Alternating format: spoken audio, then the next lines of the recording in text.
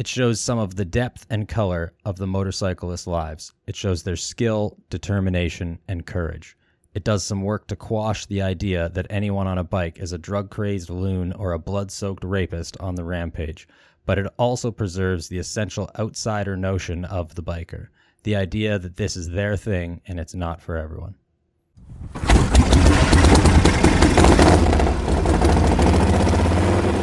It says dirtbags in the title. We can do what we want.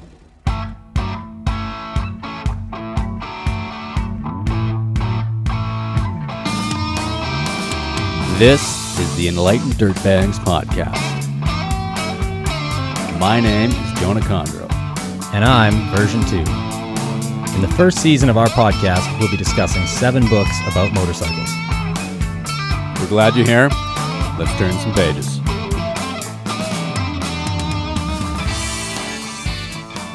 This is good. I like that as a start to our podcast on a short history of the motorcycle. We kept getting this wrong before we started recording. Short History of the Motorcycle by Richard Hammond. I just need to keep remembering that he is short. That's like a short man's history of the motorcycle. I think that our author, Richard Hammond, would appreciate that joke that we're making. Because this book is full of like weird British humor. I almost feel like he did it that way. Because brief would be much more in his vocabulary. Oh, okay. You know? I see. So what you're saying is Hammond was aware. Mm-hmm. He's aware of his stature in the world. Well, he's a short man. Did you watch any of the like Grand Tour, Top Gear shows? Very little stuff. Always on him about being short, and also always on him about being a motorcycle enthusiast. Oh, really? Okay. Oh, yeah. Because they're cagers through and through, right? Right. So we're talking about Jeremy Clarkson and James May, and then it was also Richard Hammond, right? Yeah. This is where they built their name, right? Yeah, that's an iconic trio. To the point that after out of 15 seasons or something of Top Gear, they had like a big company get together, and Jeremy Clarkson punched a producer in the face, and they fired him. And they tried to keep the other 2 guys, and the other 2 guys said, "No, we're not doing it without Jeremy." And then they went and started the Grand Tour, which is like so much of it is structured like hilariously around the way that they did Top Gear to like poke fun at good luck with your show. This is like, we are going to do it this way because it's our show. This is how I know of Richard Hammond. I don't know him as an author, right? Top Gear, Grand Tour. This is where I know Richard Hammond from, right? I don't know him as an author. So when we were putting together the first season of this podcast and we're lining up the books and we're going through some titles and we're saying yes to some and no to some, I think this is like a very good start. First of all, he's doing something, he's taking like a big thing, right? Like the history of the motorcycle, and he's condensing it. We can get into if he did it a successful job or not, but I just think that for us and for our first season of the podcast, I think this is like a very good stepping stone. This is a very good first gear, right? I agree. Into the topic of motorcycles. What I knew about Richard Hammond, I'm not very familiar with Top Gear or the Grand Tour, even though I've seen a lot of those clips. I've watched a lot of those episodes. I haven't seen every single one, but I did know that Hammond was a motorcycle guy, right? So I went, oh, okay, this makes sense to read this guy ahead of all these other books, right? If there's anyone listening to this season that might not necessarily be a motorcycle fan, it kind of gives them a good foundation. You know, it explains the history and kind of what a motorcyclist connection is with the bike and why we have a passion for it. And he does it like in the first few pages, right? Yeah, absolutely. I think for us, because we've both ridden motorcycles, you still have motorcycles. Yep. I'm kind of the outsider here now. It's weird. I was like, am I an outsider now or am I an insider because I don't have a motorcycle? I'm just trying to think of that in relation to like outsider to the outsiders, I guess. Interesting. But you're definitely not an insider. Sorry to anyone that's listening. I'm currently not riding. That distinction's made early on. That's helpful for how he sort of sets up the book and then like decides where to take this, right? Because it makes sense. Like if you're writing a book and it's history, you're thinking, okay, when was the first motorcycle? When was the last motorcycle, right? Those are important dates. What was it, like 1902? Did this, like the first motorcycle came? And he even wasn't sure in the book. No, it was 18 something. 1902 was the start of the racing on the Isle of Man. So I'm already getting all that stuff wrong. Yeah, I believe it was the 1830s was when they first adapted a motor to the bicycle when they came out with the safety bike. Because that's what Hammond was saying. They were kind of like doing two things at once. Like the bicycle was being invented, right? And they had like those weird penny farthings with like those big, huge front tires, right? So they Yeah, because they hadn't designed gearing yet. yeah. So and like and even like this book has quite a few images in it, right? Lots of photography that I like, and in some of those very old motorcycles, you see like this really huge sprocket on the back tire. That was the only way they could get them to move. They didn't Yeah. have gears. It's interesting to think about those things that we just assume as one whole part of a machine now. You know, brakes, gearing, all of that. But it didn't come together at once. You know, it's not like the idea we have of the motorcycle now. It's not like somebody invented it and they're like, here is the motorcycle. You know, it was like there was a bicycle and then someone was like, let's try to mount a steam engine to this, which is insanity. It's so dangerous. I believe it even killed one of the early inventors. And, you know, they didn't even have brakes on them and a lot like wooden frames and stuff. Like, so it's interesting to see how each piece of engineering adapted as everyone kind of got their hands in it. Well, and this is something that I didn't know because, like, I'm a mechanic by trade, rode motorcycles for a long time, right?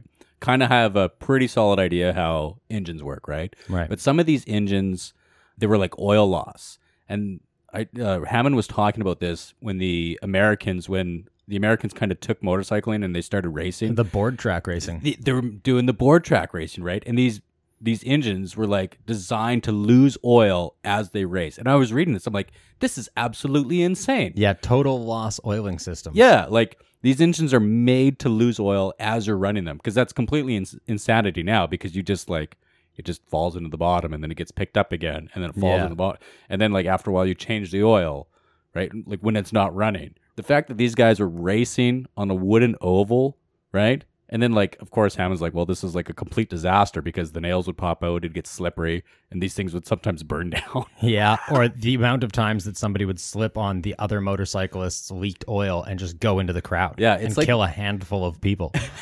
Like there's definitely an understandable reason why board track racing lasted like 5 years. Very exciting 5 years, but I think like one of the main tracks burned down. Understandably, you know, you're just crashing bikes full of fuel onto oily planks.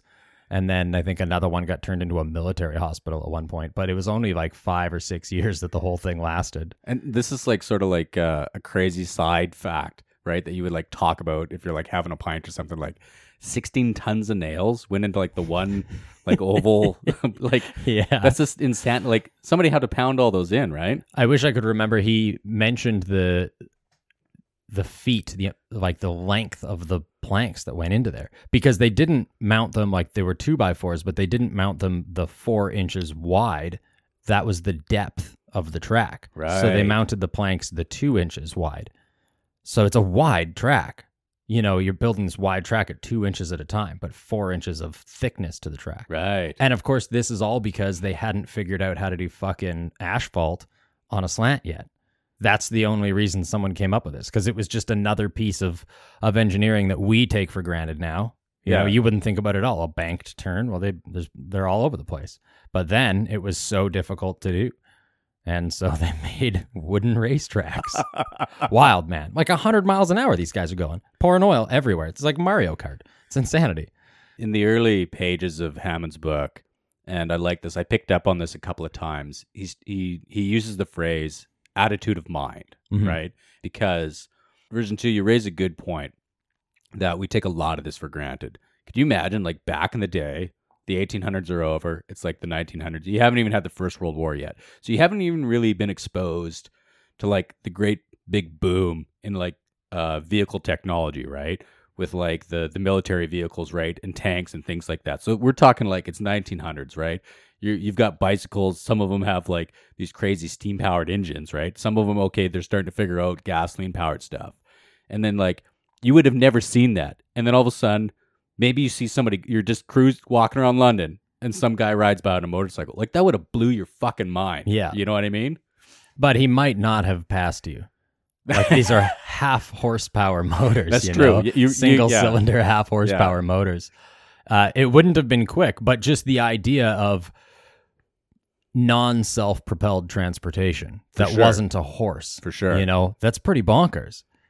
Like, and the idea of just using petrol as fuel. Like, you're not maintaining and caring for a horse. Like, the whole idea of it, you know, like you said, you've been walking or riding horses the whole time, and all of a sudden, someone effortlessly just glides down the cobblestone.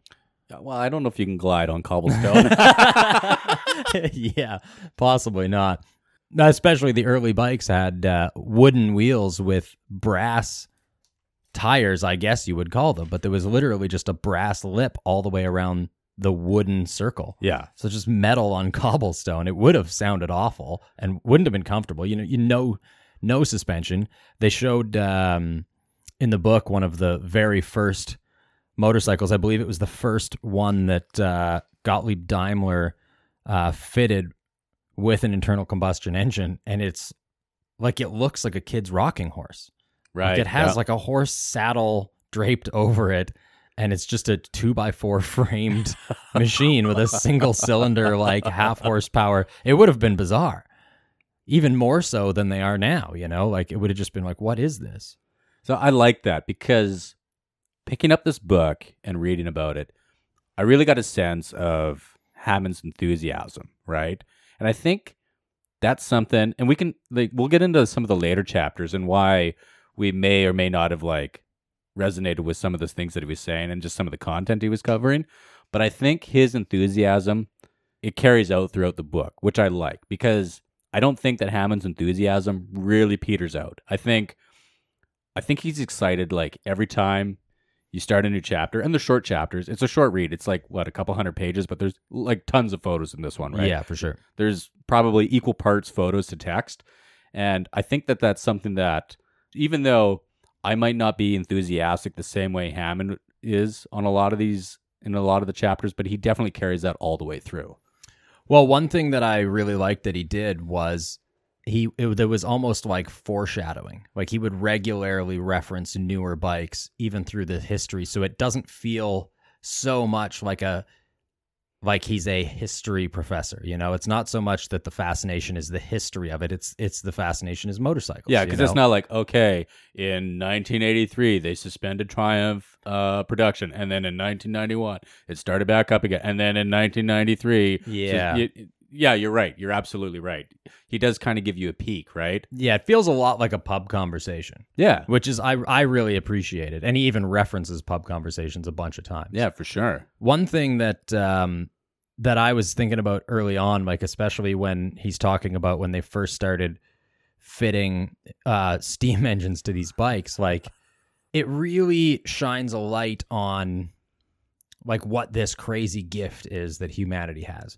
Because nowadays, when you think about it, every new invention that comes out, it has to be immediately practical. You know, if it like nobody comes up with something that's like, that's a cool idea, but it's not practical, but we'll see where it goes. If you did that now, like with a new phone, you know, we're going to try something wild that's not immediately practical. Nobody cares. They're like, that we're not interested. But these early motorcycles, like these steam engine bikes early on, likely weren't faster than the bicycles, like the man-powered bicycles.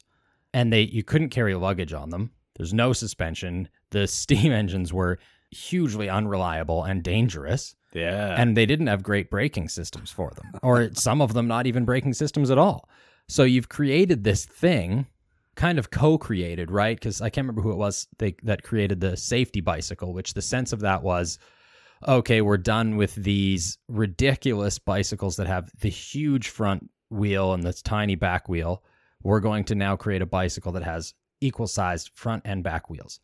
And then Gottlieb Daimler was like, oh, I could put a motor in that. Like, and he was entirely unrelated, right? He was not from the two-wheeled world at all.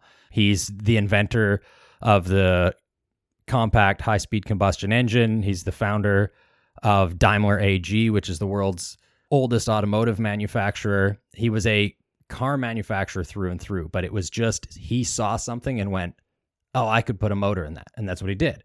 But originally, they're, grossly impractical, but people were fascinated. And it was kind of this cool thing to see, like, humanity was able to look at something that had a future that was pretty much useless to them right now, but they could look at it and go, these inventive people could go, oh, there's something here. We can make this into something down the road. Even though right now it doesn't do us any good, but there's a future here. And it's this ability to look forward that I don't think, most creatures of the planet have. Hammond, he talks about in the early pages, I don't have a page number here, but he kind of talks about how motorcycles has sort of like exploded into existence. Because I think you're right. All of a sudden, one guy's got the idea. Daimler's like, yeah, let's put an engine in that. Okay, we got to figure something out. And then like every year, right, you see like these major overhauls to what a motorcycle is, right? And then as you get into the later chapters, you got Hammond talking about the super bikes, and you're like, oh, of course. Yeah. But of course we ended up here, right? Like, okay, steam engine, that's too slow. Okay, let's get some gas in here. What happens if we put another cylinder beside it? What happens if we put the cylinders like this, right? And so that's something, too, that Hammond sort of touches on throughout the book when he's talking about, like, what different manufacturers were doing, right? Because I think, I got it here somewhere, but I think it was, like, Kawasaki, like, didn't make a four-stroke until, like, the 70s. Interesting. Yeah. So, like, even something like that just seems bizarre, right? That, like, no, we're only going to do two strokes, and we're going to see where that goes, right? Mm-hmm. Yeah, and there was another crazy thing. I believe it's the Honda. I'll find on my pages here, but they're to get away with, like, they were doing this certain race, and they couldn't have a 4-cylinder. They couldn't have like a 4-cylinder or something.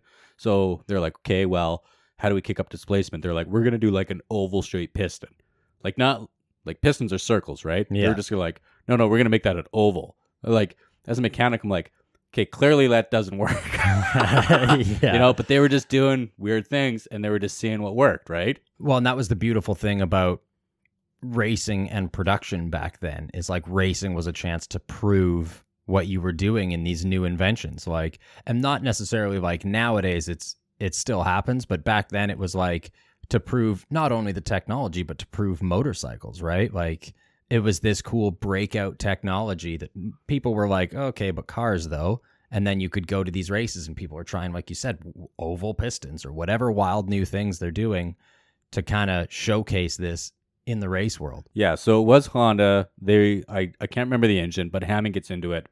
It's like in the middle of the book. It was Honda that did the oval pistons, and it was actually Yamaha that they didn't have a 4-stroke till 1970. It just like goes to show that they're just like, okay, yeah, we're gonna try this thing and we're gonna see where it goes, right? There's actually another great book if you want to talk about just the ingenuity in the Japanese motorcycle world, called Motorcycle Wars, and it's just all about like how the big four of the Japanese motorcycle world came to be, because there was like 200 motorcycle companies originally, really, really small, lots of them copying like American and British bikes, and then how the big four came to be. Great book. I don't remember the author, but just kind of a great way to dive into specifically Japanese motorcycles if that's your thing. One of the things I was thinking about though is around the time of the safety bicycle, like we said, it was a small window of time, like 4 years from the safety bicycle to the steam engine bikes to the internal combustion bikes. And they're kind of progressing very rapidly. The invention of gearing, the invention of brakes, which is hilarious that it came afterwards, how to move it and then wait, how do we stop it? But it makes me wonder if you were to take a modern motorcycle back in time, would they look at it and go, oh, well, of course, like that's where we see this going. Like, was there that much foresight? Did they kind of foresee where it was going to get to? And was it a matter of we don't know how to engineer it yet? Or were they just throwing stuff at it and be like, let's see how this ends up or where it goes, It'd be interesting to see what their reaction would be to that. It's unfortunate because British motorcycles, they kind of just self-plateaued, let's say. That's not something that Hammond said, that's something I'm saying. But Hammond talks about how, like, the Japanese bikes, right, the non-European bikes, they were just getting bigger, badder, and faster. And then, like, the British bikes, they were the king of the road for, like, years, right? They were winning all the Isle of Man, the TT, the Tourist Trophy races, right? And then all of a sudden they're just like, okay, no, we got that figured out. And then they kind of stopped, right? Because, I mean, like, they didn't really improve upon their bikes. And then Japanese bikes, they were just like, okay, well, now we're 50 cc's bigger. Now we're 100, right? And then all of a sudden it's like, well, people were buying the bikes that were winning the races. So I think part of it is like cultural. It must be like, okay, we got and we're happy with what we got here. We don't need anything bigger and badder, because in a way your own thinking sort of like stifles you from thinking about becoming bigger and badder. Right. And all of a sudden when you got like a Kawasaki or a Yamaha or a Honda that's showing up, or a Suzuki that's showing up that's never been at a race before and it's running a race, and you're like, oh no, like we've got work to do. You could almost say we're seeing that happen with Harley Davidson right now, though. You know, they kind of built that name and plateaued and then never really went anywhere. Yeah, they're like the high school kid that played football and peaked too soon, right? Yeah, it was like really cool in high school. And yeah, then exactly. And then he got out of high school and everyone's like, well, yeah, we're all cool now, I guess. But the Brits kind of always did that. They have that class, you know, their vehicles always have class. Like, they don't really build, when you think of supercars, you know, you've got the Aston Martins. They're beautiful cars, and they definitely perform, but they never really put out a lot of competition for like Lamborghini and Ferrari and all of that, you know. They just kind of got that, like, we have a really fast, classy car now, and we like that. This will do, you know? Like, I think you caught it right there. This will do, yeah, right? You know? Yeah, it's like those other ones are faster, but ours is really nice. You mentioned like Ferrari and Lamborghini. So there's like the Italian bikes that Hammond talks about, like Ducatis. And there's this Italian phrase, La Bella, I'm going to butcher this, La Bella Figura. And it's like cutting a beautiful figure, right? Like that's sort of like the rough, I think even Hammond says like that's the rough translation. Right. Because when you look at a Ducati, there's something beautiful about the way that bike's put together, right? Absolutely. I'm not a sport bike guy, and every time I go into a dealership, you know, you see the Panigale there, and you're like, I like looking at it. Yeah. Like, I have no interest in riding sport bikes, mostly because I would immediately die. But I have no business ever owning one, and I'm very confident in that choice. But like, yeah, you walk in, and I see all the other sport bikes are there, and I'm like not interested. And you see a Ducati, and you're like, it's a work of art. Yeah. You know, they have that feel. Ducati's kind of always done that too. Italy in general, really. You know, I'm not like a historian, and I've never been to Italy. But when I think of Italy, and I'm not thinking about like World War II Mussolini Italy, I'm just thinking about, you know, the vineyards, the museums, right? The cool shit that the Romans left behind. And you're like, there's a lot of architecture and artistic culture that, yeah, okay, cool, England, you got your castles and stuff, but there's something that's like especially beautiful about just that scenery, right? And I think that's going to inspire different motorcycles. And I think you could make that argument, right? You kind of imagine like the guy that's handcrafting this motorcycle in the shop, like singing that romantic Italian music that they would play on those rowboats in Venice. Yeah. You know, he's like kind of serenading this bike as he's made it. Yeah, for sure. You know, whereas a lot of the other bikes, and I mean, this is of course all just personal preference, but I do feel like a lot of the other bikes come off as a machine, whereas like some of them definitely come off more as artwork. One thing I like that he talks about is kind of it's how motorcycles initially were embraced by cyclists. It was kind of like we like riding bicycles, and now they put a motor in it. That's really neat. You know, whereas now we've kind of got this rift, you know, like I fucking don't really like cyclists. You know, when I'm on the road, car or bike or truck or whatever, cyclists, they bother me. I own a bicycle. I do occasionally ride it. I would not consider myself a cyclist. But now there's, you know, the amount of times I've been going up or down a big twisty hill somewhere, and there's a cyclist riding up it, and you're like, I just want to go really fast up this, and you're in my way.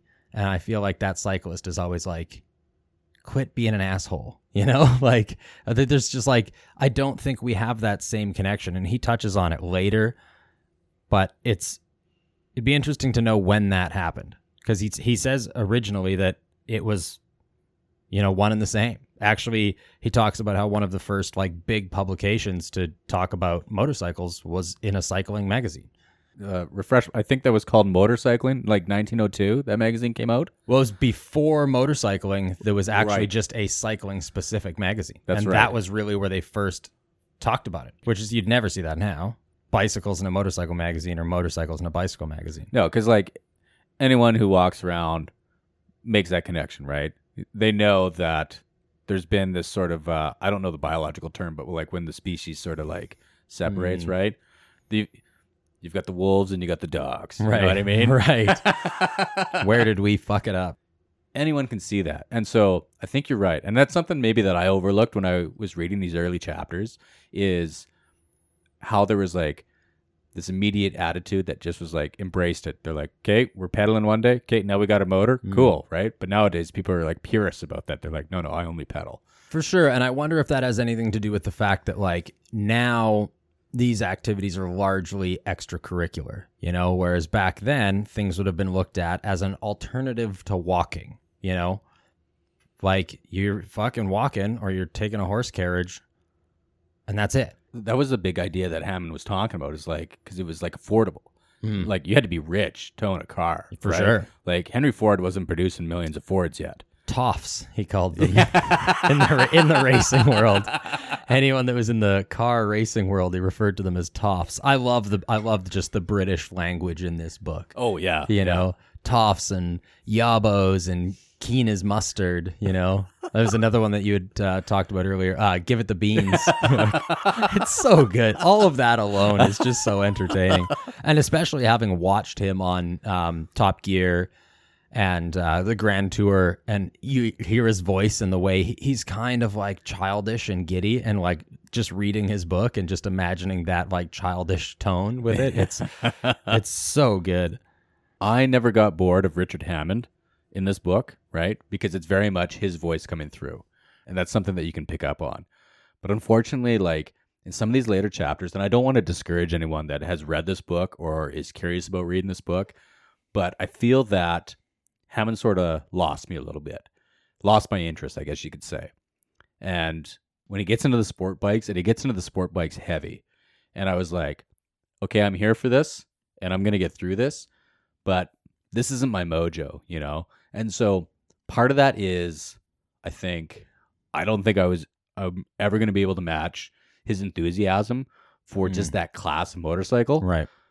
So for me, always been sort of like a cruiser guy. And then I also sort of felt that he like didn't really talk about dirt bikes at all. And so I think, Yeah, you know, that's a good point. I kind of felt that dirt bikes were sort of like this ugly stepchild that we all kind of knew was in the closet, but he doesn't even like allude to them really much at all, you know? Yeah, because I was really looking forward to seeing when that was going to come up, because the early motorcycles, largely all the racing is off-road. It's dirt track racing just because they didn't have paved tracks yet. That's and right, I was like, yeah. I wonder if this is something that once they started making paved tracks, if dirt bikes branched off at the same time, and there was some guys that were like, no, we like this. You go do your paved track. Yeah, because Hammond never really talks about that, right? Yeah. So it's sort of a question mark. Like, where did that sort of like why in the road happen in the history of motorcycles? Yeah, that's a good point. I remember early on thinking, like, anticipating when I was going to read about that as a dirt biker myself, and it never happened. But I guess I kind of lost that train of thought until you brought it up now. I can see what you're saying, though, about the sport bikes. Like, when he gets into the individual countries later on, America's kind of left out.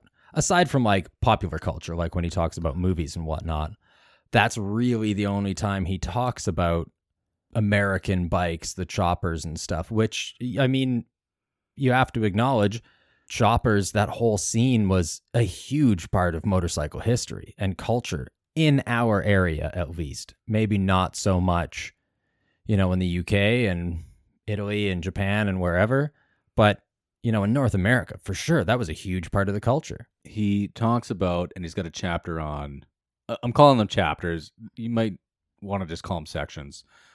It's neither here nor there, but the motorcycle movie with Dennis Hopper and Fonda, what the hell's his name? Peter Fonda. Peter Fonda. And Jack Nicholson. And Jack Nicholson. Easy Rider. Easy Rider. And that's a very important motorcycle movie in North America.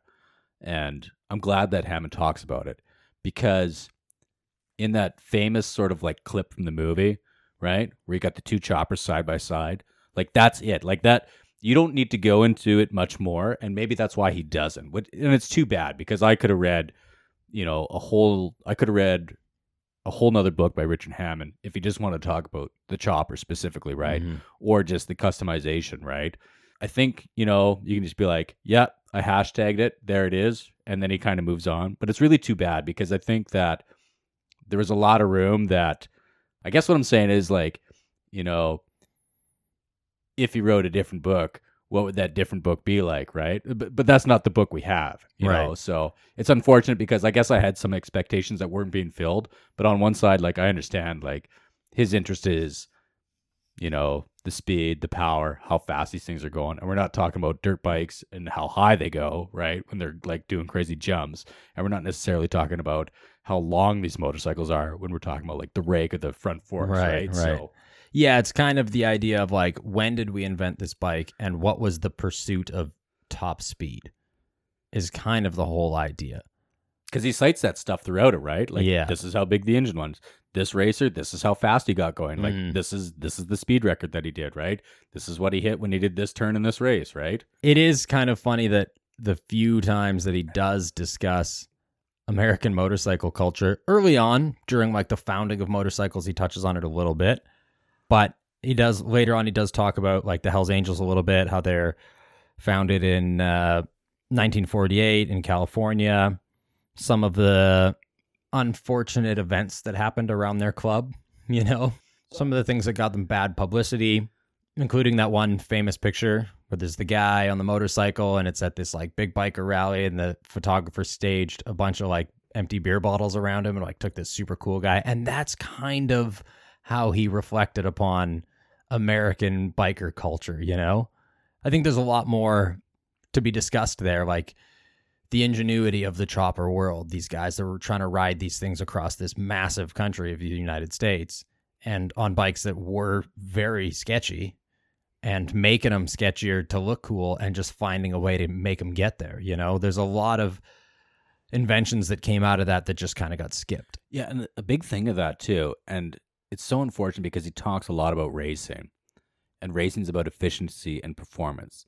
But once you start talking about like the customization of motorcycles, whether it's choppers or cafe racers, it's like the guys were like trying to make them lighter, right? They were trying to take off the stuff that they didn't need to make these things go faster. Because I mean, you take a pound off something that only weighs a few hundred pounds, you're going to gain top speed, right? Mm-hmm. And so I think that's a big component of customization, right?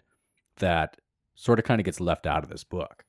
It's customization in general. Like, I know there was a couple times I wish that I almost could have asked him a question. One lady he talks about in the book, Beatrice Schilling. Now, fascinating character. Young lady gets into motorcycle racing, amateur racing, like in her mid-20s, like a very good racer also. And she was also an aeronautical engineer. She invented what's called, there's some unfortunate names for it. I believe one of them was Beatrice's Orifice. Yeah, or like the Tilly Orifice. Officially, yeah. But officially termed the RAE restrictor. So it's a neat invention where it regulates fuel to the carb on the Spitfire fighter engines. So they had problems with, during combat maneuvers, So the Spitfire's an airplane, though, right? Yes, this is like the Battle of Britain, Right. This is like Germany and Britain, like when invention in the air fighter world is like really just picking up, and it's like neck and neck. It's like whoever can make the next invention really has the war kind of thing. And so they found that during combat maneuvers, the Spitfire would experience like fuel loss to the carburetor, and then the engine would cut out, which is obviously not great in a dogfight during combat maneuvers, right? When you're in the sky flying. Yeah. So she engineered this specific fuel system with this specific orifice that would regulate flow to and from the carburetor during these maneuvers to keep the motor running, the engine running steadily through them. And it was like a huge invention. She would have been like 30 at this time. So this phenomenal engineer created something that largely changed the Battle of Britain. And then right beside this, he shows her bike. It's an early 30s Norton. Beautiful machine. And it was one of the bikes that she raced. Like one of the coolest looking bikes I've ever seen. It's got, the old spoked wheels. It's got the girder style Springer front end. It's got like the mini handle on the rear fender, the slanted muffler, the fishtail pipes, all of these things that you really see coming back in these trends again. But he doesn't discuss if any of this is her own customizations, which I would imagine, being this phenomenal engineer and a racer, she must have tinkered, but he doesn't discuss it at all, whether she customized her bikes in any way, or if this bike that she's sitting on in this picture is just completely factory, which I would imagine it isn't. It looks quite a bit different from the rest of the race bikes. And there was multiple times that I kind of felt like I wish I could have known a little bit more, not just how the industry progressed, but how each individual person or how customization happened for flair and not necessarily performance, That made me think earlier today, obviously we were finished reading this book before I literally finished reading this book like earlier today, right? Yeah, me also. I'm just like, it's like high school all over again. Yeah, I'm like a kid doing like homework on his way to school, right? Yeah.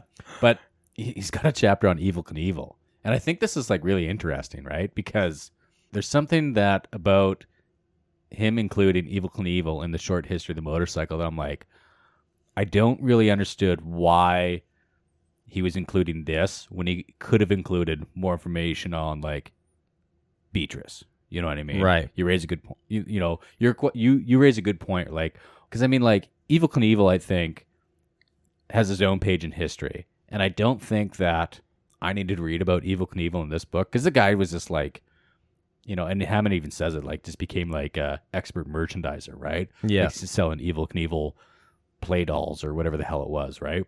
I get it. The guy's on motorcycles. He's jumping over stuff.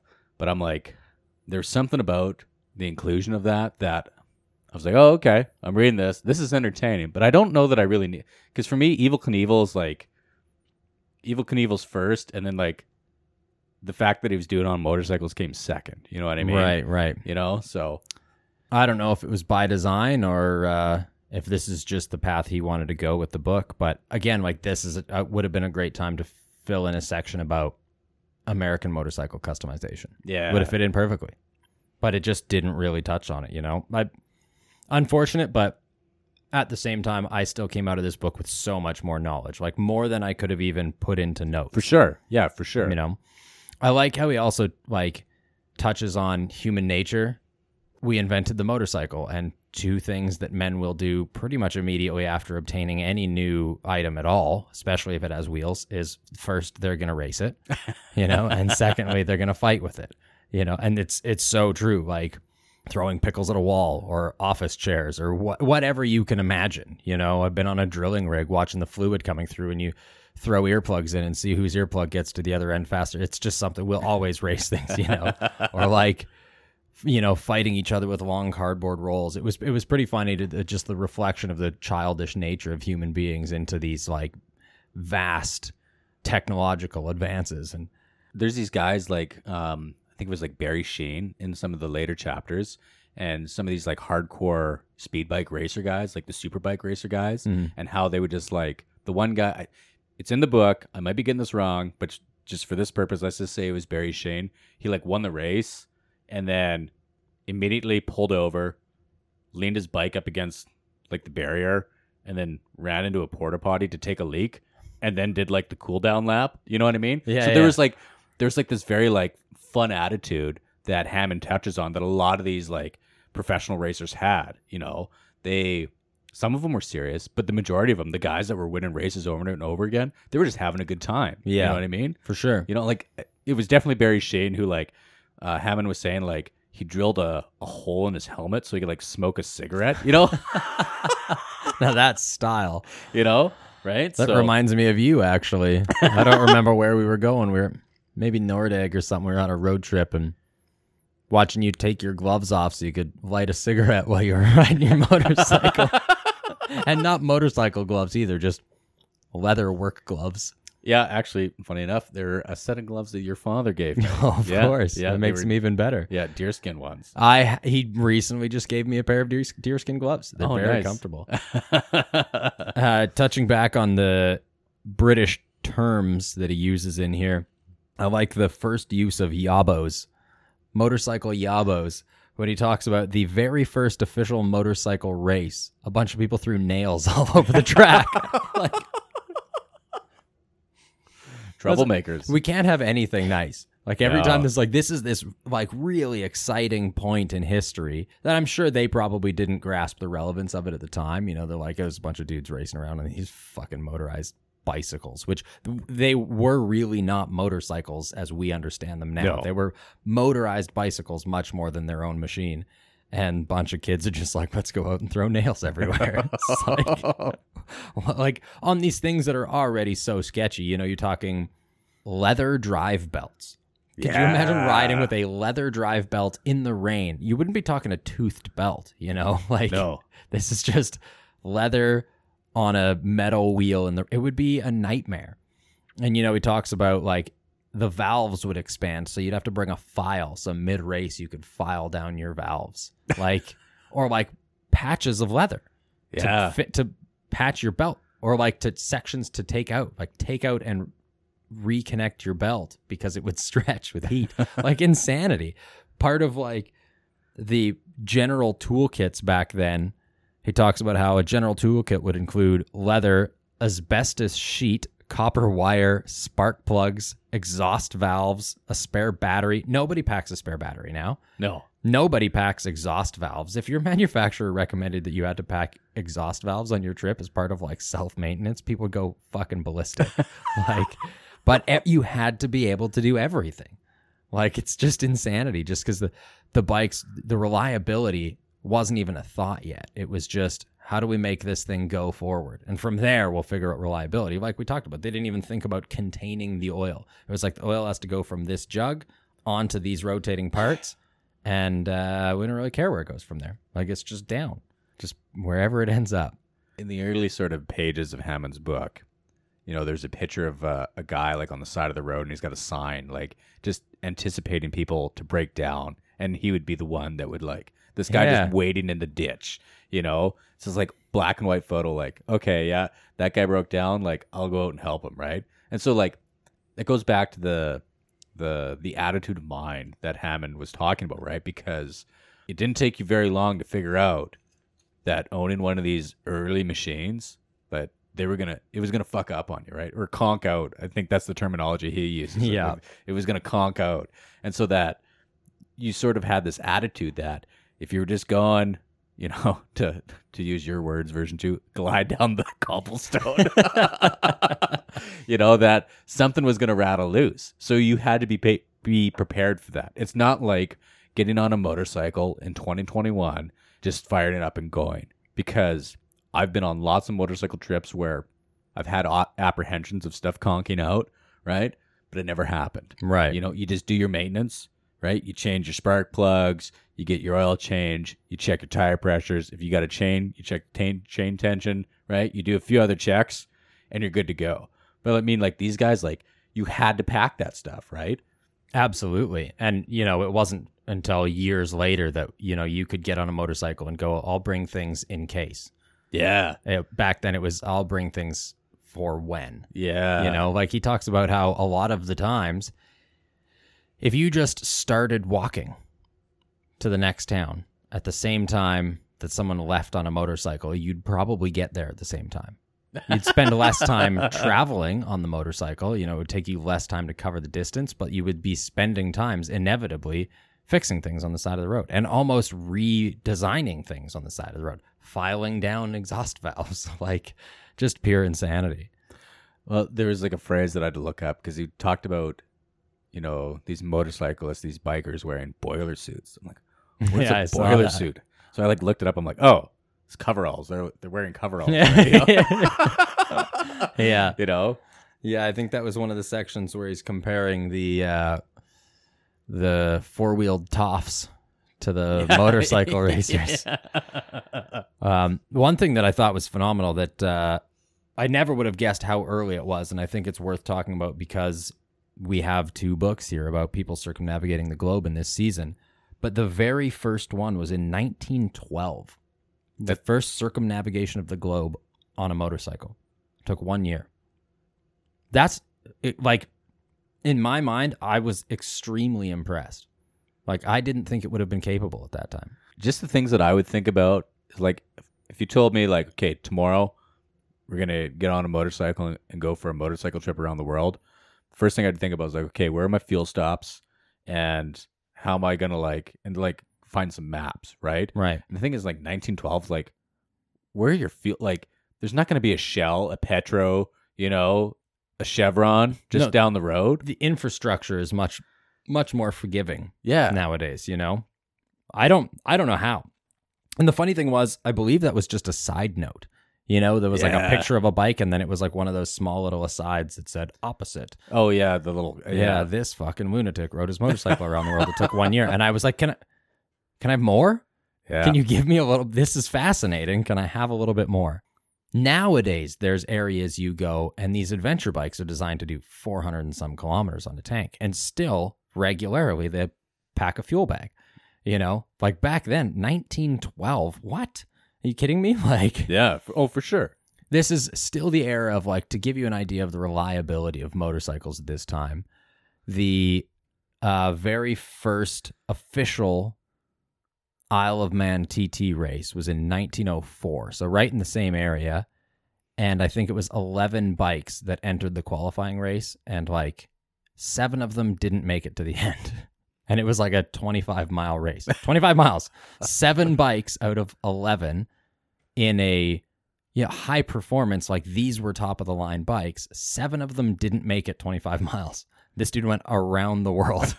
Like, what?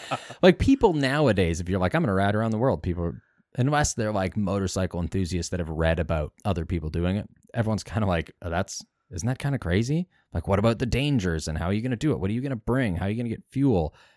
Like in 1912, when this guy said, I'm going to do it, everyone must have been like, okay, you're drunk. Like, there's no way you're doing it. What I like about this book is Hammond's a character throughout it. And I think we sort of already drove that point home. But that's something that I think because of his personality, he wouldn't have been doing the topic justice is if he just sort of like canceled himself out as a character. Like if he was just, I'm just here to put the words on the page. He's very much a character throughout that book. And so I think that's helpful as you read it, because he'll also like reflect. There's like pictures of him and there's pictures of his motorcycles kind of peppered throughout this book. And I think it's sort of helpful, like, because you'll even say like, oh, I had one of these, or my buddy had one of these, right? Or I had this, and then I got rid of it at 17 so I could get this car, so I could get this other motorcycle, right? And so I think that's a helpful attitude, because you talk to anybody that's owned a motorcycle and gotten rid of one and gotten it back, or has just owned motorcycles their entire life, there's sort of like this history that they can tell you. And so I think without maybe, I don't know if he's doing that intentionally or not, I think that's sort of like highlights a motorcyclist trait, is they can tell you when they had what, why did they get rid of it, right? Yeah. Sometimes they can even tell you how much they sold things for or how much they bought things for, right? So, and I think that's like true for me, that's true for you. Other guys that we know that have had motorcycles, they'll tell you their first bike. Yeah. They'll tell you some of the crazy stuff. Like, it's not like cars where for some of us, it's just a thing to get from point A to point B, right? I wonder if, and I had thought about this early on, and Richard Hammond even kind of touches on it in the first paragraph about motorcycles kind of tap into this like biological connection to a horse. When you ride a horse, it's a living creature. You have this connection to it. It's not a machine. You're kind of taking care of each other on the road. And riding a motorcycle is very similar. When I'm driving my truck, I'm not really entirely there for it, Whereas like when I'm on my bike, I'm always like very closely paying attention to the feel of it, even things down to like, how is the bike balanced as far as luggage? You know, you get too much weight on the back and you start getting that front end wobble a little bit at certain speeds, or like if your tires are wearing weird, you'll get that. You know, what's the sound of the bike? Is there anything that's a little bit off? You kind of have this connection to the machine a little bit more that I wonder if it does tap into that, you know, like a huge amount of time that we were riding horses and caring for horses. And I wonder if it's the fact that it taps into that kind of makes us feel a bit more of a connection. We remember it a bit more than just, we don't necessarily just look at it as a mode of transportation. You know, there's like a personal connection to each one. I think you're right. Like, I'm not a horse guy, but horses definitely have a personality, and I've definitely interpreted my motorcycles of having a personality, right? Like, you anthropomorphize these machines. They're not living, but there's a sense that they are, because you understand the nuance of them, right? And you're right. And Richard Hammond, especially in the last few pages, he sort of drives his point home about the connection, right? And I think that's right. Like, I remember when I had a 2007 Triumph Bonneville. Right. I'll probably mention that motorcycle again later on in this podcast. There was a key to start the bike, and then there was a key to lock the handlebars, right? So right. You couldn't just knock it in neutral and roll the bike away. It was locked sort of the side, so thieves, you know, if they tried to steal it, pick it up. Yeah, exactly, yeah. Right? And so this key hung on the same key ring as the one that started my bike, and it would swing, right, as you rode it, and it like marked up the paint in this really unique way. So that like after 45,000 kilometers or however many, you know, damn near 50,000 kilometers when I sold the bike, it had like this sort of like semicircle, like this almost like this moon shape that it had worn into the paint, right? It was sort of like taking on its own, or showing its own personality, right? Like, it wasn't this immaculate. It's not that it was like broken down and beat up, right? But it's sort of like the little things that I never really paid much attention to. Like, obviously I would have paid attention to if like the bike like got a hole in the tire or a big dent in the tank, right? But it had all these little weird characteristics that sort of like made it unique, you know? I think it's kind of like the idea of a guy that has cowboy boots because he's a rancher and they're like worn in and beat up and have character, like a good pair of boots that have character, and the guy that has cowboy boots for Calgary Stampede. Oh yeah. You know, like the boots that are worn in have character. Or even look at, like, have you ever sat down like with a group of people and noticed on somebody's boots that they have a shifter mark, like a toe shifter mark on their left boot? Yeah. And you're like, those are motorcycle boots. Yeah. That guy rides motorcycles in those boots. Because I've had boots that have worn like that. That's all I wear is boots, and all of them have motorcycle shifter marks on them. You know, it's these marks that kind of create a character. And like you said, with each individual bike, there's something like that, this spot that wears, you know, and it kind of just gives you a feel for it. You know, it's funny that we're talking about that, because as I was finishing this book, I noticed like the back of the book felt weird. Like the copy of the book that I have, it's like a hardcover book. It's like, it's printed really nice. Like, this isn't a cheap book per se, but yeah, like I must have gotten water in the book, because like even in like the center of it, you could see like the ripples from the water. Right. And it's like you don't really notice it until I like sort of felt the back. So I don't know if like accidentally. So already like this book about motorcycles got like these weird sort of like details for me, like reading it over the last few days. That's why I almost exclusively buy used books. Like I won't buy a new book unless I absolutely cannot find it at the used bookstore for a long time, because there's just something about it. Again, I would way rather buy a used motorcycle than a used car, because there's something about it. You know, you see it like in a couple of bikes that I've stripped down in my day, like you just see these neat little things where somebody's like modified something or done something terrible with it, or just cut something off, or, you know, just the way the bike has worn. I reflect fondly upon those things, whereas like in a car, I'm like, oh, it's just beat up. You know, yeah. Like I look at it negatively, whereas on a bike, you're like, this is neat. You know, there's something, even if it's just like, you know, you strip it down and get into the back panel and there's like somebody's tiny screwdriver in there that they like put it back together. And you know, like I had a 89 K100. Beautiful bikes, really cool piece of technology. Like 1989, ABS, fuel injection, heated grips, 1989. Cool. My 2009 Shadow was carbureted. Like this just shows you the Germans were pretty phenomenal. A total nightmare bike to take apart. Nightmare. And the way the electrical was run was unmodifiable. Like you had to install like entirely new electrical to make this thing work.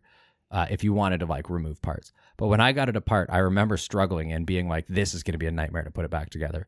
And as I was taking it apart, I literally found like tools in certain sections between body panels where you could tell somebody had been like using a little screwdriver to like reach in to pry a clip into place, and then it clipped into place and the screwdriver like stayed in back there, and they were like, yeah, that's staying. Like I'm not taking that apart. Like, and most of the time in a car, I feel like I'd be like, really, guy, you left that. But like on a motorcycle, I kind of laugh and I'm like, yeah, I'm in the spirit. I can understand the spirit of that guy in that moment where you're like, I'm so tired of trying to put this back together. I don't know why I look at it with a more positive feeling than anything else. But with motorcycles, it's just how I see it. So do you think people should read this book? Like a short history of the motorcycle, Richard Hammond? You think people should read this book? I really enjoyed it. And there was some fun facts in there that even if you're not going to, absorb all of the motorcycle information, there's just neat stuff about like when he's discussing like celebrities that ride. The whole section of Lawrence of Arabia was fascinating. Oh, yeah. Like that guy died on his bike. Yeah. Right? Yeah. Yeah. Swerving to avoid 2 kids on bicycles, which is just further proof that kids and cyclists are the fucking worst. T.E. Lawrence? T.E. Lawrence. Yeah, that's right. Lawrence of Arabia. Yeah, Lawrence of Arabia. I just naturally call him Lawrence of Arabia, even though I literally have his name written down right in front of me. But, I had seen that movie and I didn't really understand how, like, he was a hero in the motorcycle world. Like, it was pretty phenomenal. Like, one of his last bikes, his Superior SS100, is like in a museum. Like if somebody bought it privately and then put it in a museum, because he was just like this renowned motorcycle legend who actually he wrote his own book about motorcycles called The Road, where he talks about like racing his bike on the military base against like old fighter planes. Pretty cool. I was like, as soon as I saw that, I was like, man, I wish we had that on the season. That's probably a great book. Richard Hammond even says himself that it's like his favorite motorcycle book ever written. So it's definitely on my list now. Maybe that'll have to do in the end of the season when we do like other recommendations. We'll have to do like a season on planes and somehow like sneak that in there. Yeah. This guy raced planes. In case you didn't get enough with the 7 motorcycle books, here's another one. Yeah. No, I feel like at the end of the season we could just do like, because every time I read a book, feel like every time I read a book, they talk about another book. And then you I'm just want to read 4 more. Yeah, exactly. So at the end of the season, it'd be nice to just do like other recommendations. Oh, if for you sure. liked all of these, you'll probably also like these. Because I have a handful of other books. I have a book specifically about the development of the chopper. Oh, nice. Like it's really cool. It's a similar design to this, like a bigger hardcover book, lots of pictures, and just like neat facts about the history of the chopper. Really cool book. I think Hammond's book is something that you can just like throw on your coffee table or on the kitchen table, or you can put it on the bench in the garage. Like I see this as a book that you could like pick up if you're like having a drink with a buddy, and you could flip through it and look at the pictures, and that's okay. You could read some of like the little blurbs, right? And pick up on some of those facts.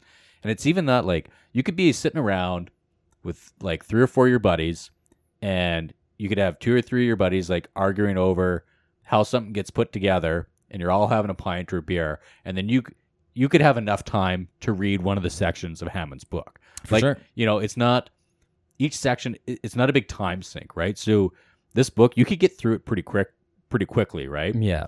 Or you could just like sort of take off like these little bite-sized pieces. And so I think that's a good space for the book. It's just to kind of have it out, and then if you just wanted to kind of just have a peek at it, right? Like a garage coffee table book. Yeah, exactly. This is actually when I had a coffee table in my garage. This is exactly the kind of stuff I would have had. This book, or like the book about choppers, all that kind of stuff. Like the University of Gravel Roads is another one that's like based exactly on adventure bikes.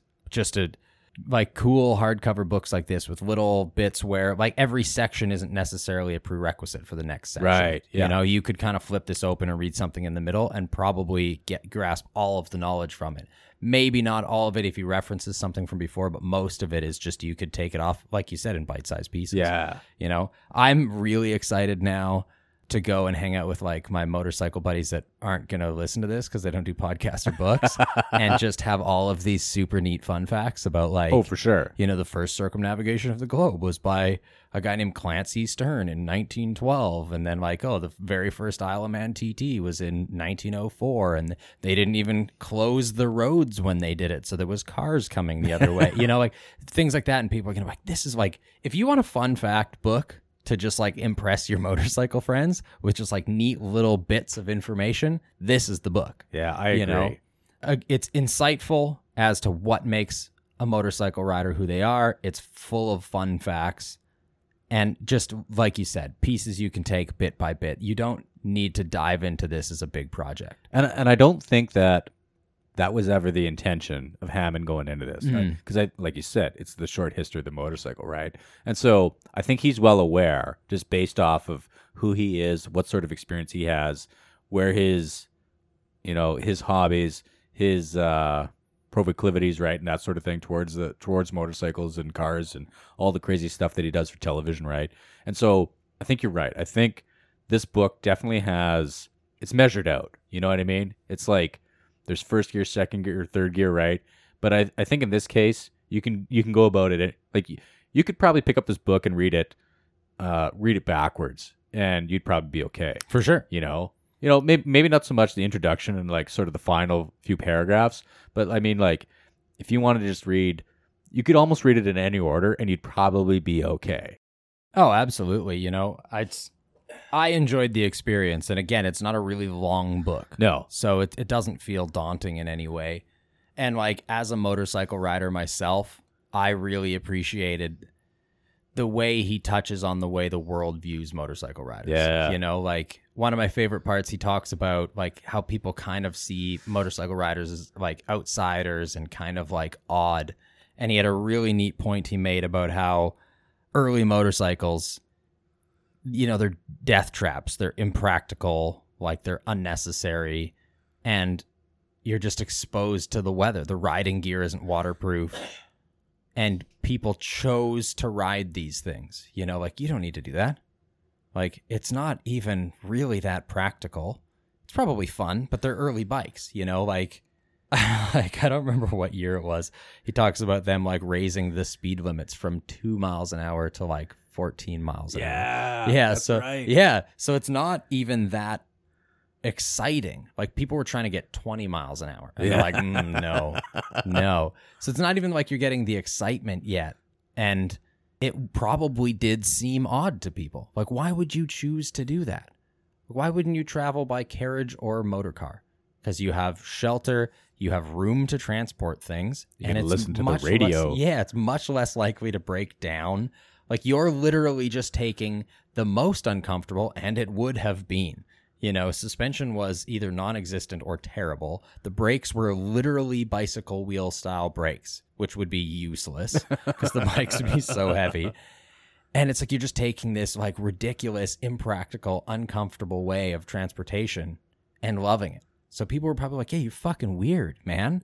Like they're just that person that puts themselves through that has to be a bit different, you know?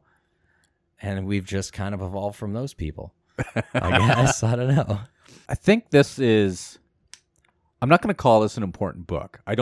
This is something that you could definitely bypass. Like if you were like super curious about the books that we're reading and we're going to talk about each episode of this first season of this podcast, this is one that I would give a pass if you decided to skip. Now, I don't want you to. Like I want people who are listening to this, and I want our friends to read this book because I think it's entertaining, and I think that there's enough sort of spread in the content that you're going to be able to get something out of this, you know? So I'll give you a pass if you decide not to read this, but I think that you could definitely get more out of this podcast, and you're probably going to get more out of the motorcycle experience just having this one in the back pocket, so to speak. Having read this one and just having what Hammond discusses in it, I think that'll make you a stronger motorcyclist. I agree. And this book was really fun. You know, like I appreciated my time in it. There's definitely spots where it didn't necessarily pertain to my specific interest. Yeah, but like that's for me, that was Evel Knievel. Like, yeah. Or even like later on in the like sport bike racing years. Not really the route I that's ever true took. too. Yeah, But it's like you said, that's perfectly fine because you don't need every piece of this book to understand the rest of it. You like if you don't feel like reading the entire section about Honda, okay, you know, like you can for sure get into this and pick up really cool information about the history of motorcycles, how they started up, kind of the culture of it early on, and even if you did that, you'd take a lot out of it for sure. You know, like you don't need to dive into the later years of the evolution of sport bikes. One thing that just reminded me, and it kind of sounds like we're kind of maybe pointing towards the end of this episode. So this is something that I kind of wanted to sort of touch on before we get done talking about this book. And it's how people sort of like discover the motorcycle. And Hammond was talking about like the bicycle magazine that became the motorcycling magazine. I think, what was it, like 1902, 1904, somewhere's in there, that this magazine. Right. It was like the magazine started writing and photographing and publishing a magazine just about motorcycles about as early as it could get, right? Yeah. So that was one thing that was super interesting to me that Hammond pointed out is like, as soon as there was motorcycles, like, boom, right there, we're already doing newspaper articles. We're already taking photos of it.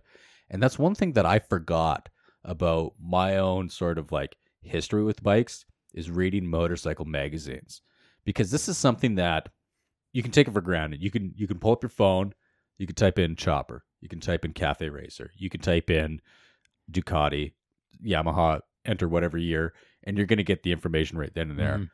But it wasn't always like that. And you had to go out of your way to sort of like get this sort of information in front of you. And so that's one thing that I really appreciate about Hammond is that he included that bit, because I didn't know that. I didn't know that there was like that motorcycling magazine so early on.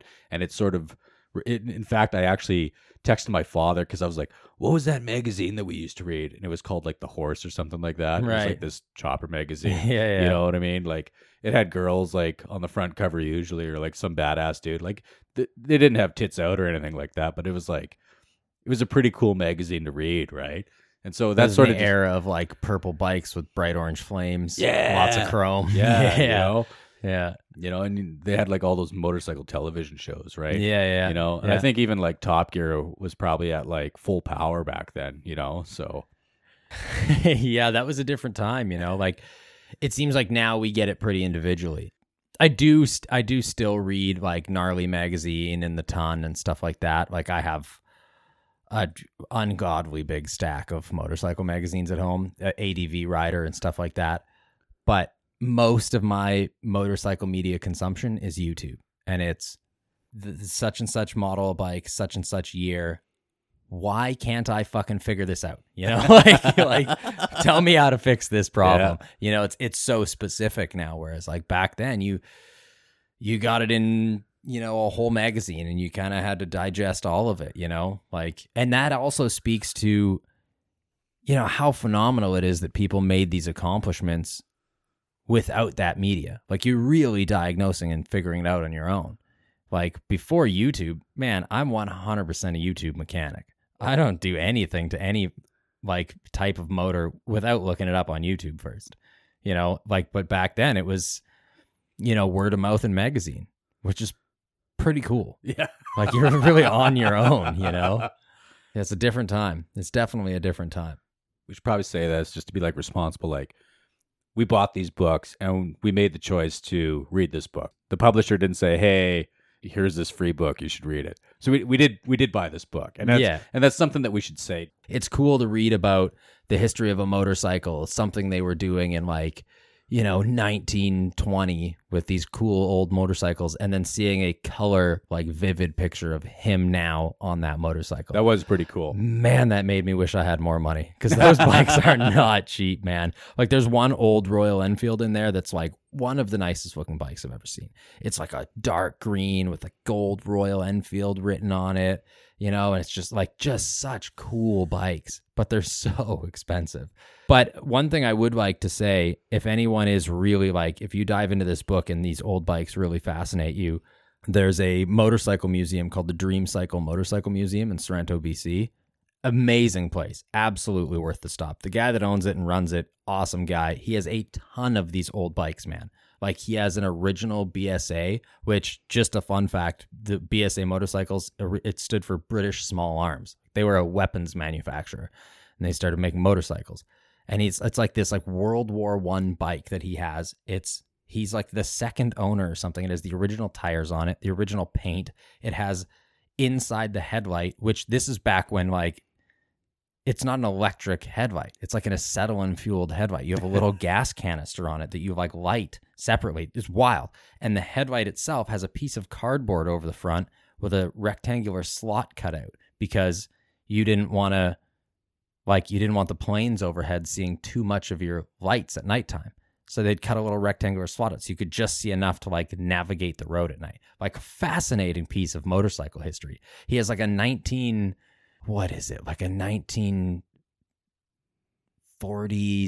Galimbardi, which is like this beautiful Italian bike with a sidecar that's been like restored, but there's so few of them left that they're like an Italian icon now. So like, if you take that bike to Italy, like, they'll essentially confiscate it. It's like a historical monument. Oh. So that, like, yeah, if it goes back to Italy, you like can't bring it home. They're going to be like, no, this goes to a museum.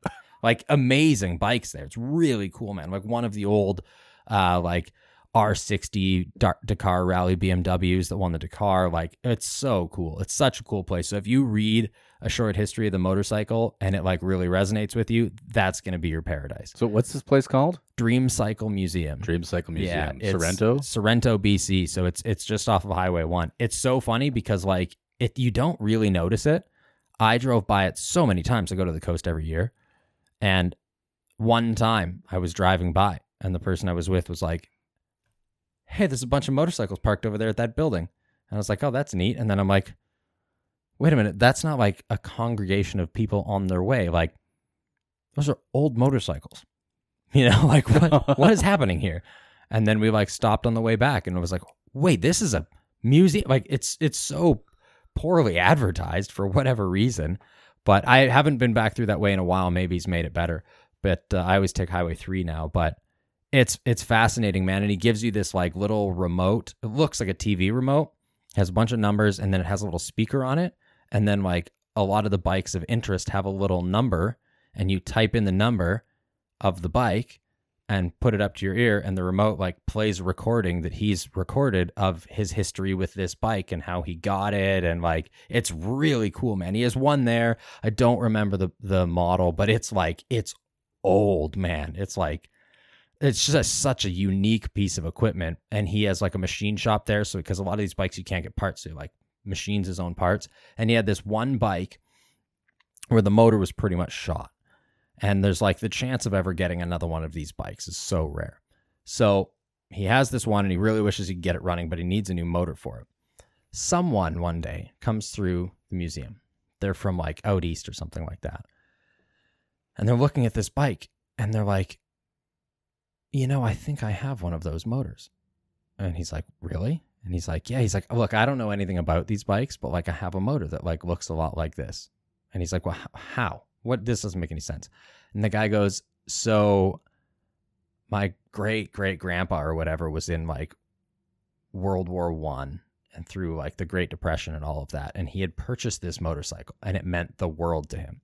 And something happened to it and he lost all of his other possessions. And for some reason, all he could keep was like a piece of this motorcycle. So he like kept the motor of this motorcycle because the rest was wrecked. And he just kept this motor because it was like his most prized possession. And he like handed it down through his family and like got into the hands of this guy that had no interest in motorcycles. But he was like, this at one point was somebody's most prized possession to the point that they like kept it through like their greatest suffering. and handed it down. So he's like, I'm going to keep it. And then he comes across this motorcycle museum where there's one there and the guy is looking for a motor. And he's like, what better place for this to end up than at a museum where this guy cherishes all of these monuments? So he has like that whole story recorded in his like museum. It's so cool, man. All these badass. It's amazing. Yeah, like all these bikes have such cool stories, and just seeing these bikes that have been through like the world wars and like knowing the types of people that would have owned them, like it's a really cool place, man. Like the first time I went in there, I was like, "Yep, I'll stay." Cool. Like, do you have a bunk here? Can I move in? I'll mop the floors, dude. I'll stay here forever. It's paradise. When I was living in this town called Rimbey, province of Alberta, lived really close to my father, and he had a great big garage and a shop, right? Had motorcycles, worked on motorcycles, right? Parked our motorcycles there. So a buddy of his from Rocky Mountain House, I can't even remember why he was there, but I think he like spent a night at my dad's place. And he's like, oh, like, I was chatting with him. And he's like talking to me. He's like, oh, you're a mechanic. He's like, maybe you could help me with my father's motorcycle. So what do you mean? He's like, oh, I can't get it running. I'm like, well, what is it? And it was like, I don't remember what a year, but it was like a late 60s Norton. And he says, yeah, like, my dad like brought it over when he like came from fucking Britain or wherever wherever this old boy was from in Europe, and had to like put it together. Once he got to Canada, it was never driven on the highway, but it like kind of got rusted just kind of from storage and getting passed down to his son, who this guy that my father knows, right? And so this guy's son like took it apart, had it rebuilt, had a lot of the bearings done. Painted the frame again, right? And then put it back together, but it didn't run. So what this guy did is like, I was like, yeah, man, like my old man's like, yeah, there's like tons of room in the garage. Bring your old Norton, like please bring your own Norton bike, right? I love those bikes, man. So I can't remember if it was like the next weekend or the weekend after, but it was pretty quick. Like this guy actually brought his bike to Rimbey, this old Norton. And yeah, it didn't run. And he just like couldn't figure it out. So I was like, okay, I'll have a crack at this. So I figured out what year it was. I figured out sort of like just based off of like what I could find on the motorcycle, and then just like essentially use the internet, right? I found some old wiring diagrams, and he had some of the wiring backwards. And so it took me a couple nights, but eventually I figured it out, and I like figured the wiring out and just double checked just with the meter to make sure I wasn't going to fry anything once I turned the key on, and I actually got this old Norton running for this guy, and man, he was amplified because this was his father's bike that his father had kept for like, sure, you know. So I think it's fun and it's cool that you hear about these bikes that these guys have kept for years and years and years. And I felt fantastic that I was like able to just like have a few beers, go on the internet, find some old wiring diagrams, and like essentially make this guy's, you know, old Norton Commando run again, right? So yeah. My father didn't get too much into motorcycles. Like a little bit, he has a couple stories, but like my grandfather has some wild old Harley stories. And I'm always like, man, I wish I had like some pictures of that or something. Like it's so cool, that history of the motorcycle in my family. I'd love to be able to see more of it. You know, it's a neat thing because, you know, he touches on it in the book a bit, like just this sense of connection between motorcycle riders. You know, like the iconic motorcycle wave, which always feels cool until you realize that they're on a scooter. But no, there's just this sense of companionship, this understanding that you both share this passion. So it's always cool, especially when it's something that doesn't click. It's like music, you know, family members that are like into instruments and stuff like that all play instruments, very musical people. It's kind of the same connection, you know, just that history of that passion for the motorcycles. Like when I sit and listen to my grandpa tell stories, you're like, man, what a different time. But then also you're like, it feels like that, but you're like, well, I'm doing that now, you know, and 40, 50 years from now, someone's going to go, what a different time, you know, like, but it's like you kind of live in that past, but you're like, but I'm potentially living it right now. Kind of just got to experience it, and there'll be memories eventually. I don't know what else to say about Hammond's book. No, I think we covered it pretty good. I mean, for a small book, it's a pretty good length episode.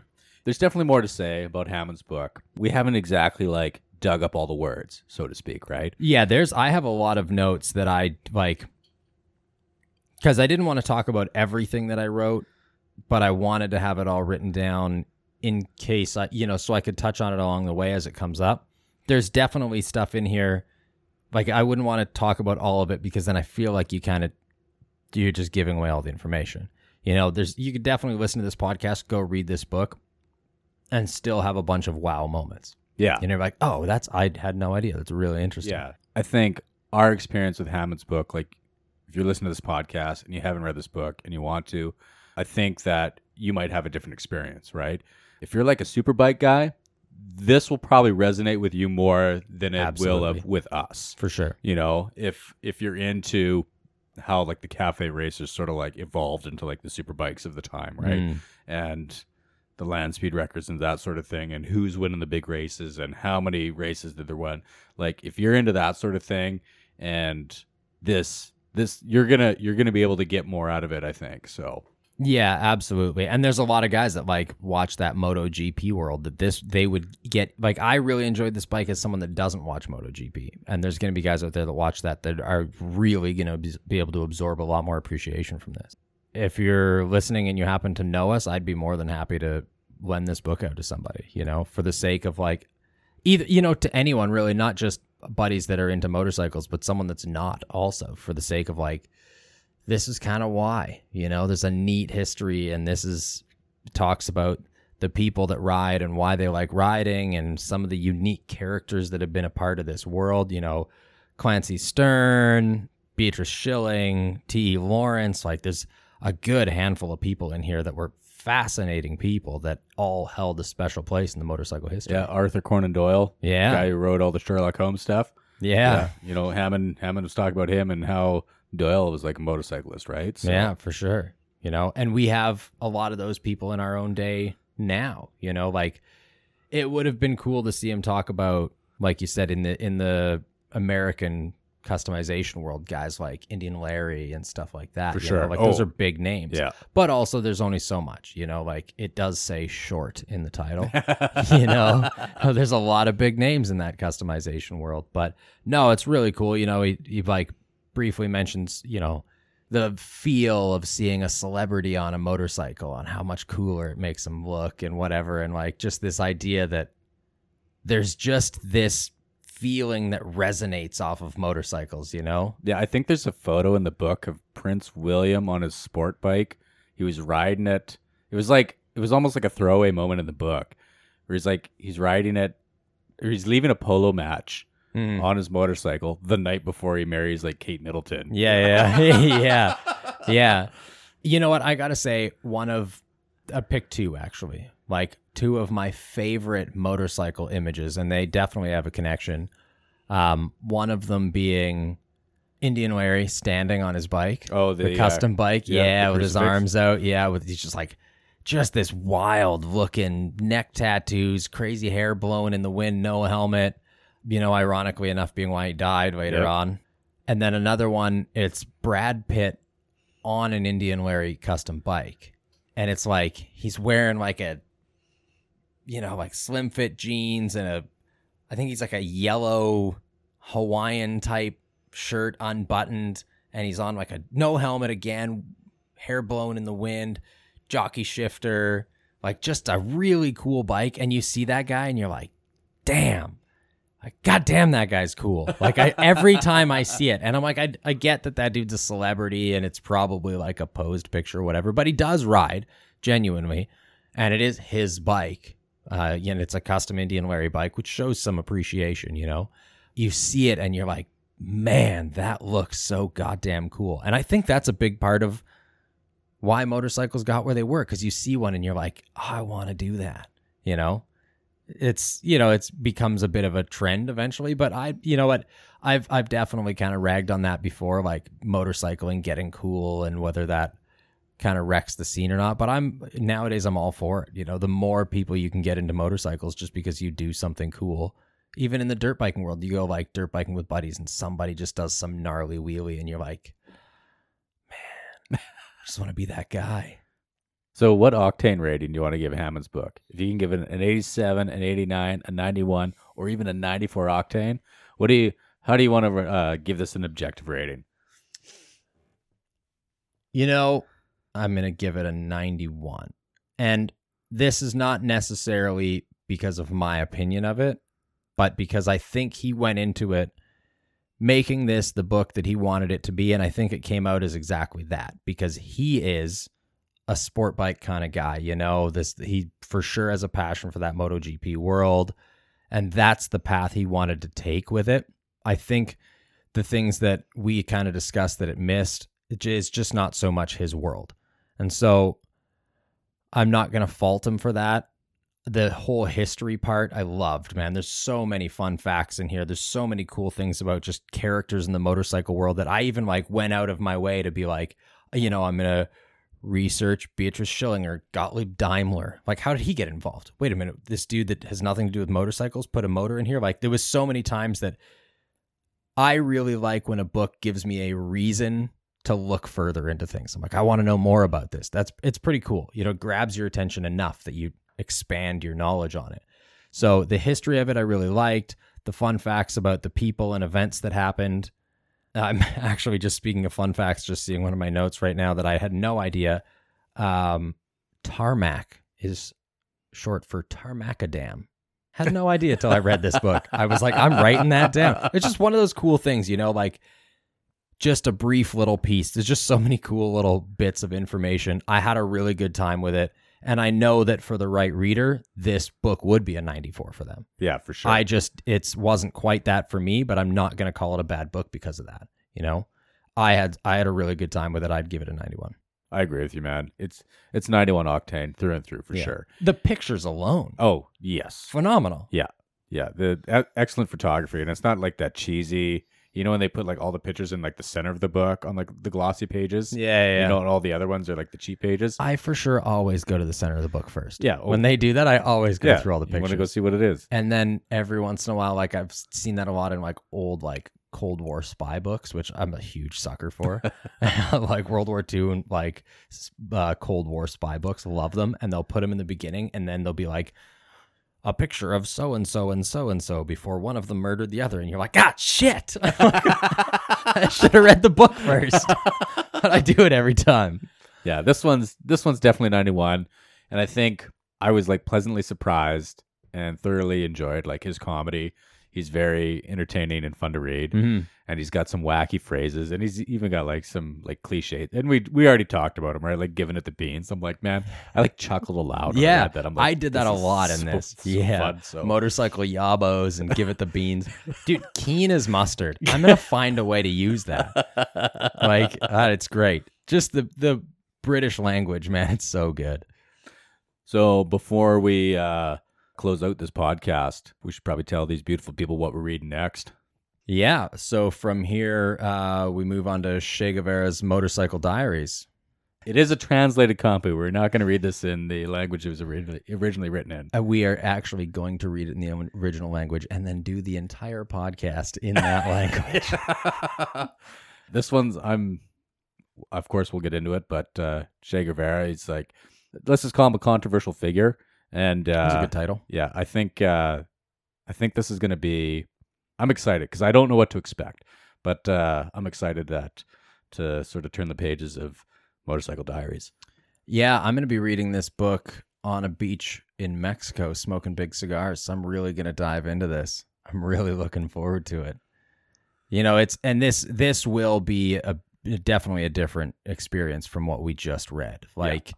Short History of the Motorcycle is a very fun book. It's kind of like fun facts and pub conversation kind of stuff, whereas this is going to be a much more in-depth and adventurous, and I feel less fun in a way, just in a general tone. So see how it goes, but I'm looking forward to it. If you want to contact us, I am enlightened_dirtbag on Instagram and on TikTok, because apparently I'm 19 now. I'm Jonah Condro. You can find me just at Jonah Condro on Instagram.